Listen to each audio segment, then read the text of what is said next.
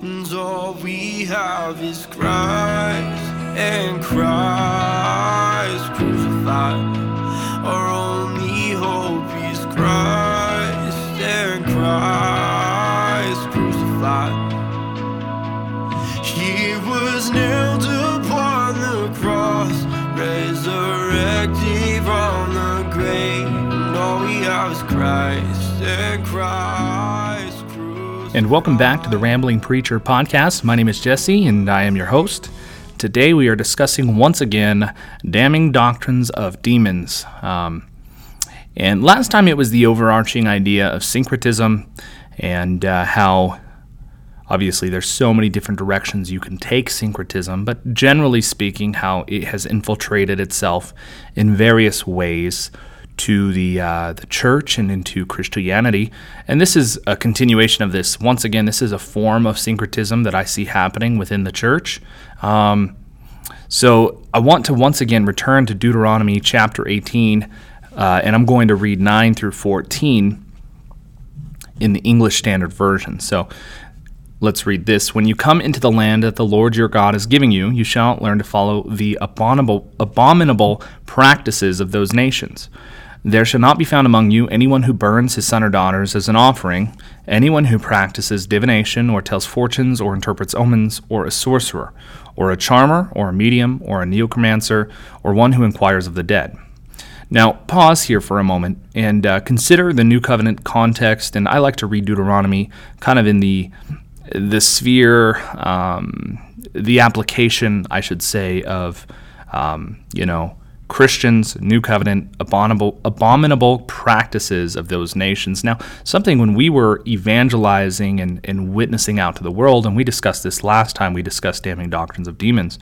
We discussed how syncretism was coming in and saying, oh, you see these religious practices you have? Well, that's kind of like this, and that's kind of like this. And it was kind of just bringing in and meshing our religion over top of theirs and saying, what you believe is almost right, it's just this. And you see this a lot when the Catholic Church and Constantine is taking over, and we start Christianizing Europe, and the pagans are upset, and you start to see a lot of...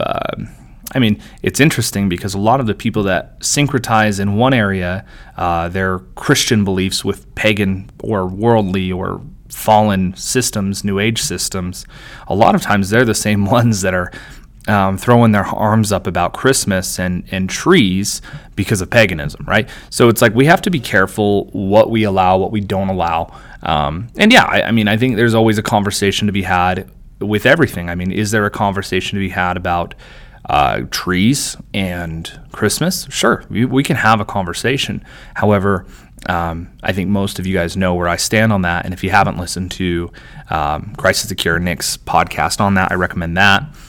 Here I am always recommending his stuff, but it's because I believe he does good work. His last podcast, actually, ironically, was on syncretism and prophecy and new revelation. Very good podcast to listen to. I recommend that as well. But you have these abominable practices of those nations, the pagan nations, the fallen nations, the false religions, right? We as Christians do not merge our beliefs with other beliefs. That's why New Age is so, I believe, terrible for a Christian, because we're essentially saying, well, all ways are the right way and all spirituality is good spirituality. And that's not true. I mean, we see that throughout Scripture.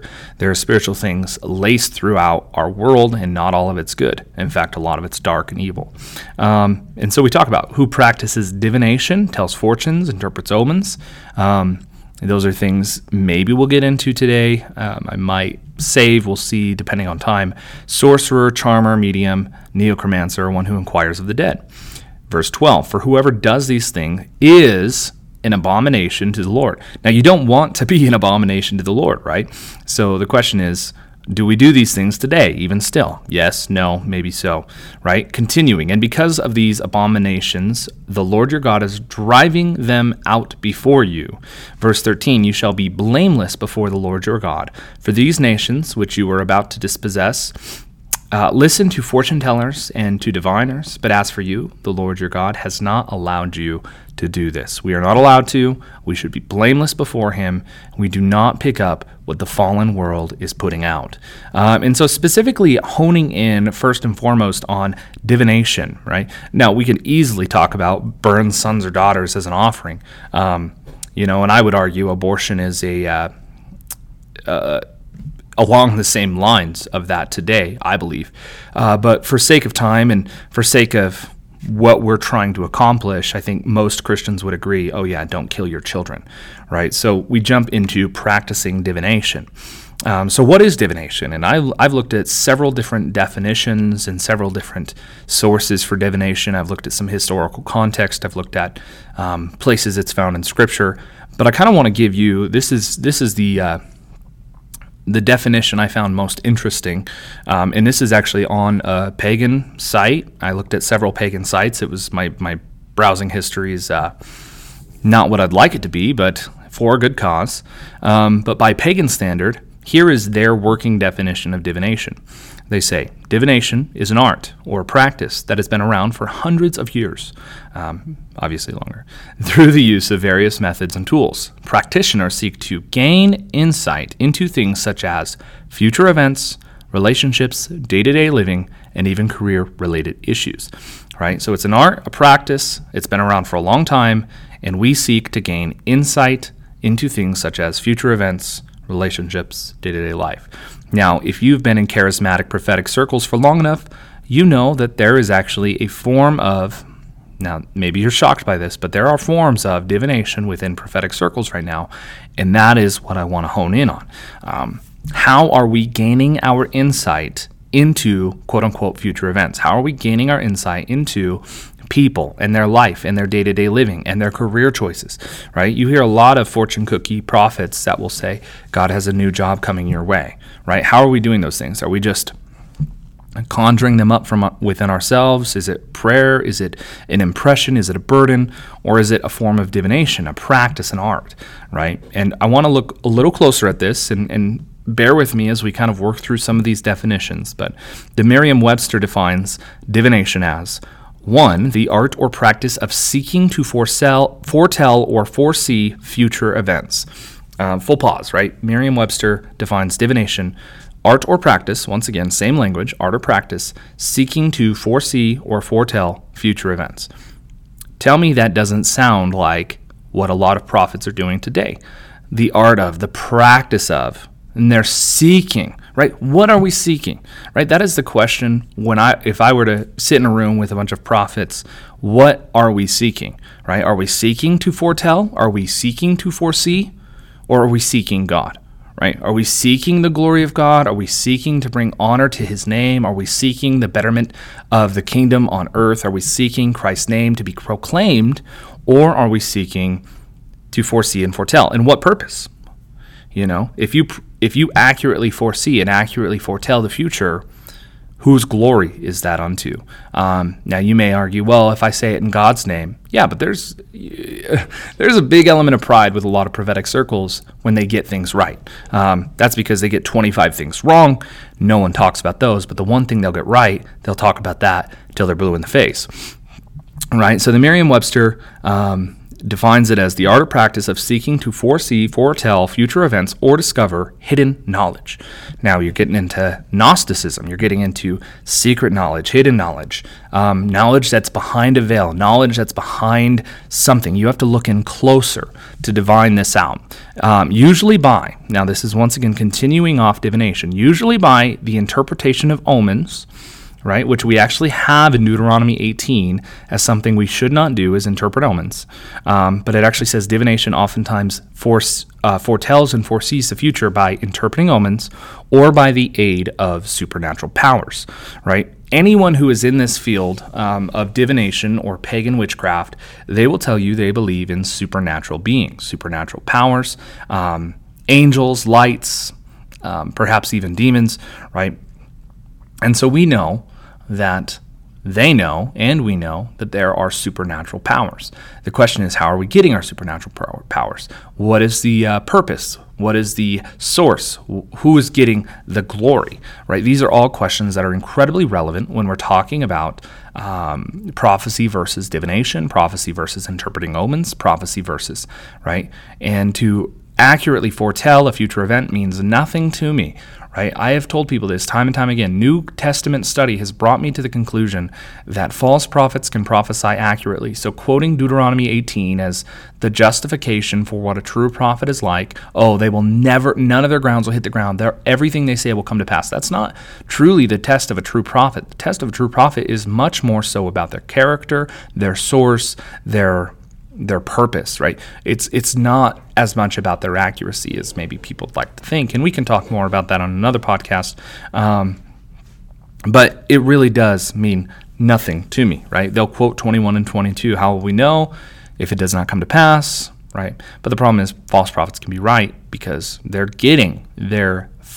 foretelling, oftentimes by omens, by spiritual powers, supernatural powers, and I would argue that they're evil. Right? So how many ways are there to foresee or foretell future events by interpreting omens or the aid of supernatural powers? Right? This is one reason I'm very nervous and very cautious with people who say they're closely interlocked with the angelic. Right? You have people that will say they're close. Now, I'm not saying all of them are wrong. I'm not saying that it's wrong. I think there are people that are that just have a more keen awareness to the supernatural, to the spiritual realm than others. But typically, what I found is people that talk about angels all the time, and angels do this, and angels do that, and angels come here. Think Kat Kerr, right? People that are like this, typically, Todd Bentley is another good example. People that are like this typically are off. And I would argue unsaved and false prophets, right? But when you're interlocked with the angelic, this is omen type of behavior, because one of the interpreting omens is through the aid of supernatural powers. So if you are able to foretell future events through the and you can look at scriptures and you can make a justification. Well, angels did this. Angels were messengers of God. Angels brought messages about things to come. How are we to know, right? Once again, we have to be very careful with how we line this out, and how we just have to be careful. That's really my goal here, is to highlight, not necessarily that this is wrong 100% of the time, but rather that this is not 100% always good, that there are evil things and bad things, for lack of better words, that are also at play in this. So omens are essentially signs of things to come. So interpreting omens is to interpret natural things, spiritual things, in a new way as to predict the future, right? This hurricane, I'm going to interpret this as an omen, a bad omen, that God is judging Florida. I actually would consider that a form of interpreting an omen, and I would be very careful with doing something like that, right? Now, if it's a biblical truth, right? I'm trying to think of an example that you could do that with, but I actually think now I really am under the impression that trying to interpret earthquakes and tornadoes and hurricanes and severe weather and blood moons even, right? We get into that field. I think all of these things we should be very leery of doing, because it's very similar to what the pagans do with interpreting omens. And they do have their interlocked relationships with supernatural powers. Right? I actually truly believe true prophets do not use omens to prophesy. They don't look to the signs of hurricanes or blood moons. I think they know things via impressions, right? To be a little continuationist with you guys, by dreams, perhaps visions. I do believe God, and this is Tom Schreiner, right? I'm going to use Tom Schreiner as my example. Tom Schreiner believes that even as a cessationist, that people can still receive dreams, visions, and impressions and burdens from the Spirit in their Christian life, right? And so I believe, and I've known people, and I myself have had dreams that I'm like, I feel like that was a Spirit-given dream. Do I properly interpret it? I don't know. Do I properly apply it? I don't know. But the best you can do is pray, seek counsel from people you trust, right? But oftentimes I've had dreams about people. This is one I remember very specifically, just to share a brief tidbit of myself, very specifically, where I had a dream and I was just worshiping. And then they came up to me and said, "Hey, are you ready to preach after this song?" And I was like, "What? I'm preaching?" But I thought that. I didn't say that. And I was like, Yeah, by the power of the Spirit. And then I began praying rather than worshiping. Lord, what do you want me to say to these people? Lord, what do you want me to say to these people? I have nothing. And it was kind of like I realized, like, I have nothing prepared. But why don't I have anything to prepare? Like, it almost was like I realized it was in a dream, but I didn't. I just realized, I was like, this is weird. Why am I here? Why am I about to preach? Why do I not remember what I did before this? Why did I not prepare?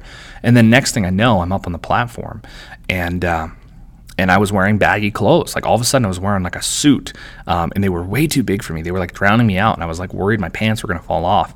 And I walk up, and there's like this spotlight on this lectern, and I walk up and I look out and I see people in the congregation. So a lot of faces I didn't know, some faces I did know. And right then I woke up after I saw some faces. And immediately upon waking up, I just, Revelation 2 popped into my head. And so I opened my Bible on my nightstand, and I immediately flipped to Revelation 2, and I'm reading, right? And not to get into the nitty-gritty of the interpretation of this and the application of this, but I talked to some people I trust, and the word was to the dead church, the church that seemed busy but was not. And that's what I believed the Lord was communicating to some of those people that I saw in my dream.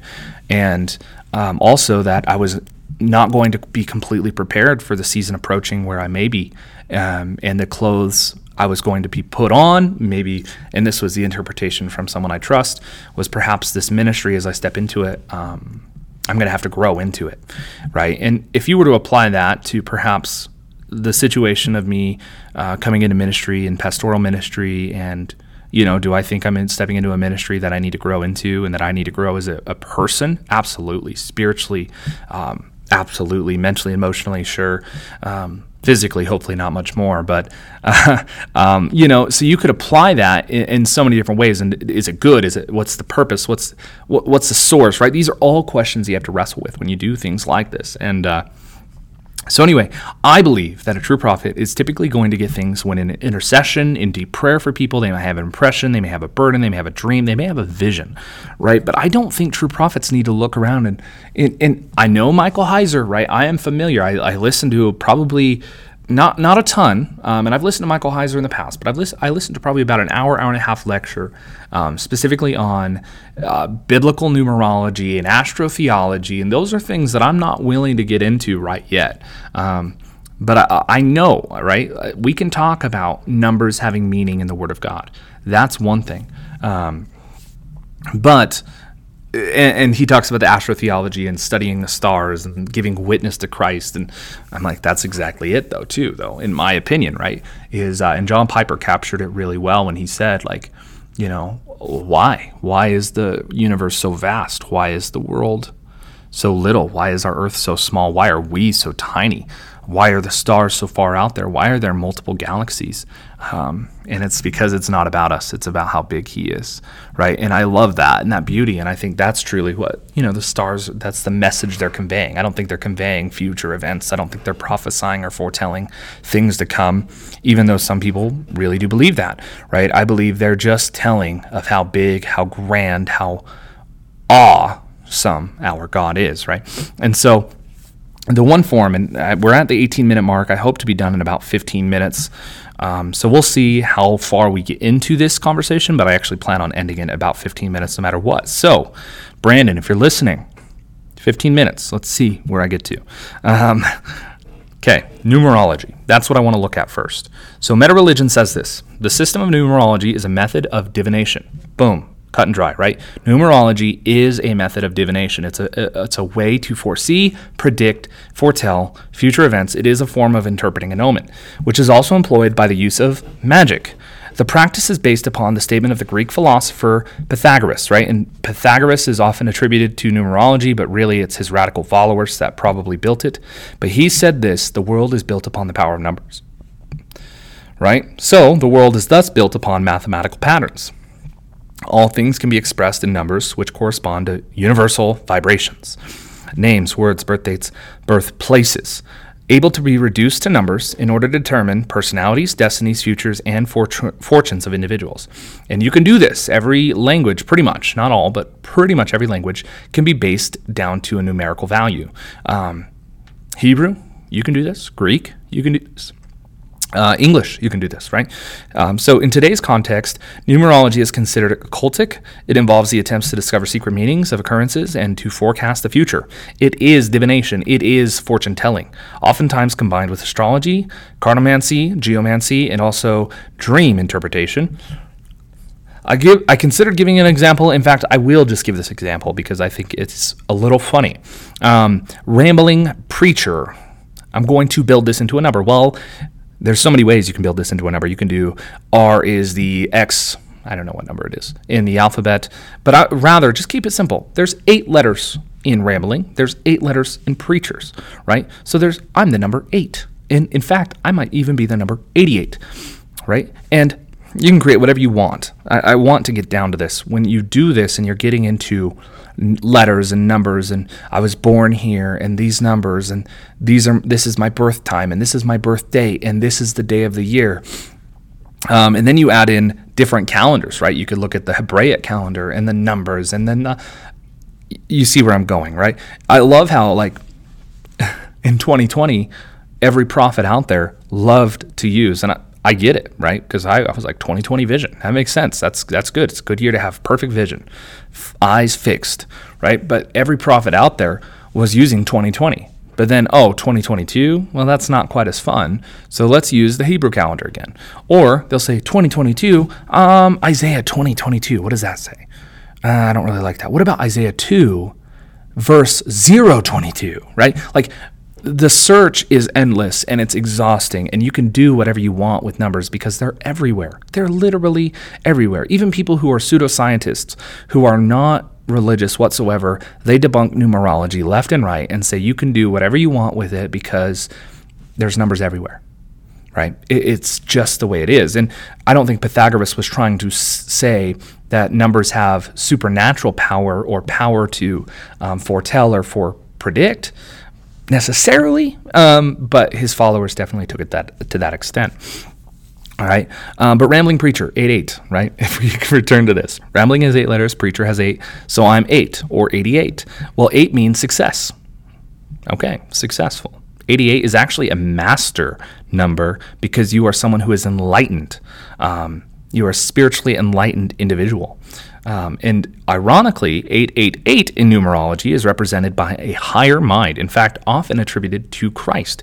So you could boil this down to, I will have success because I'm a spiritually enlightened individual on the path of Christ. Now, look at that. Look at how that unfolded, right? You can use numbers to tell people whatever you want. Numerology, in my humble opinion, is such a waste of mental capacity. But it's a divination nonsense, and I firmly reject it. I firmly reject the 888 of Rambling Preacher.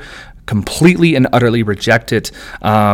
I am just a man who is a pastor called by the Lord to also podcast from time to time, right? But we take the Word of God. Can you find patterns or codes in the Bible? Sure, you can, absolutely, because it's a huge book. You could find codes and patterns in anything. Are numbers always to be taken literally? No, not necessarily. I believe a lot of numbers in Scripture are symbolic, right? We can look at this over and over. Does 12 seem to have a reoccurring theme? Does 3? Does 1? Does 7? Does 24? Yes. 666, right, is another one that's very clearly a form of gematria. However, the people of that time absolutely would have interpreted it to be Nero. Now, here we are 2,000 years later, and we're looking for people putting 666, and we're like, the Monster Energy drink, 666, right? Like, I think that's ridiculous. Right? But the thing is, God never, not once, and Paul never, not once, through the unction of the Spirit, and the Spirit never breathed out into the Word, right, instruction for us to look for systems of numbers. That never happened. He never told us how to interpret these numbers, right? So we're just essentially saying, we see this number 12 again, again, right? And that's okay, realizing that I don't want to even use the word pattern, but there's a consistency. 12 tribes of Israel, 12 disciples, right? We can notice these things. Why 12? And some people would argue that numbers are divine. 12 is divine. 3 is divine. 1 is divine. And they like to make these arguments. And I think offering divinity to numbers is blasphemy, but I think it's preposterous as well. So the Bible is authoritative, right? And if we're never told to do this, We're never told to look up and study out systems of numbers and interpret them in Scripture. Paul never tells us to do this. And we're never told what they signify. Right now, the numbers we have, we just say, well, this typically means this. And so this is kind of the idea of what we attribute this number to, right? The 3, Trinity, 12, disciples, right? We have numbers that come up, 666, oh, evil, Nero, right? 7 is completion, 7 days in a week, right? We do all of these things, but really the Word of God never instructs us to do this. So we have to be careful how far we take it. I know people that have said Paul was a Jew. He wrote in Hebraic cadence. He did not write the New Testament in Greek, and that's your Greek mindset. In fact, you need to be in a Hebraic biblical mindset, and the Hebraic biblical mindset is cadence and numbers and numerology and breaking these things back down to numbers and gematria, and see how that becomes too far real quick. Really quickly, you're trickling down a very dangerous, mystic, supernaturally inclined, New Age divination nonsense, right? And so we have to be very careful. But if the Bible is authoritative, let me pose this question to you in the last 5 minutes that we have together. If it's authoritative, how is it to be authoritative if we must first decipher it, right? Would not God, being good, being kind, give us the plain reading of the text for interpretation? Would he not give it to us so more can come to salvation, right? And people may argue it can be deeper than that, but I think at that point you're really just a conspiracy theorist, right? That's how I feel about gematria a little bit. Is you're just conspiracy theorists that are no longer highlighting the gospel and rather highlighting how you can divine up insight and foresee the future. It's no longer about Christ and what he's done for people. In fact, oftentimes people say if you're not in this area, right, then you're not as spiritual, you're not as useful. And what's crazy about that is the most beautiful hands and feet are the ones who prepare and give the gospel. The most spiritually superior people are the ones who spread the gospel, not just in deed, but in word, right? Those are your spiritually mature, spiritually superior people. Now, once again, I don't really like scales, so that's just if we're going to go down that road. It's not people who are playing gematria with the Bible, but rather people who are spreading the good news of the gospel. That's who I'm looking to, right? So, but we all have our roles and our calls, but gematria is not one of them. Never listed in the scriptures as something to do or something that is meant for us, right?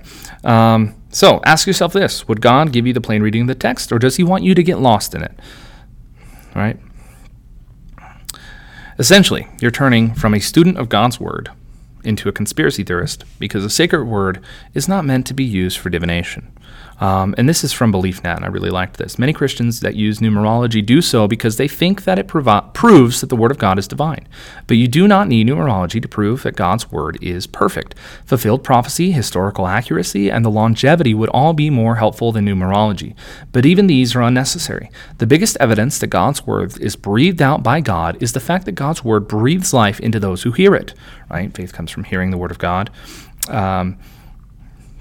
When people try to convince you that numerology is of importance, remember that you should lean on God instead. There is no need to try and use numbers to predict your future or decode some secret meanings in the Bible. God is already planning you great things for your life. He has nothing to hide. And I love that ending. He has nothing to hide. Jonas and John Brace could perform sign, right? Supernatural things occurred. Right?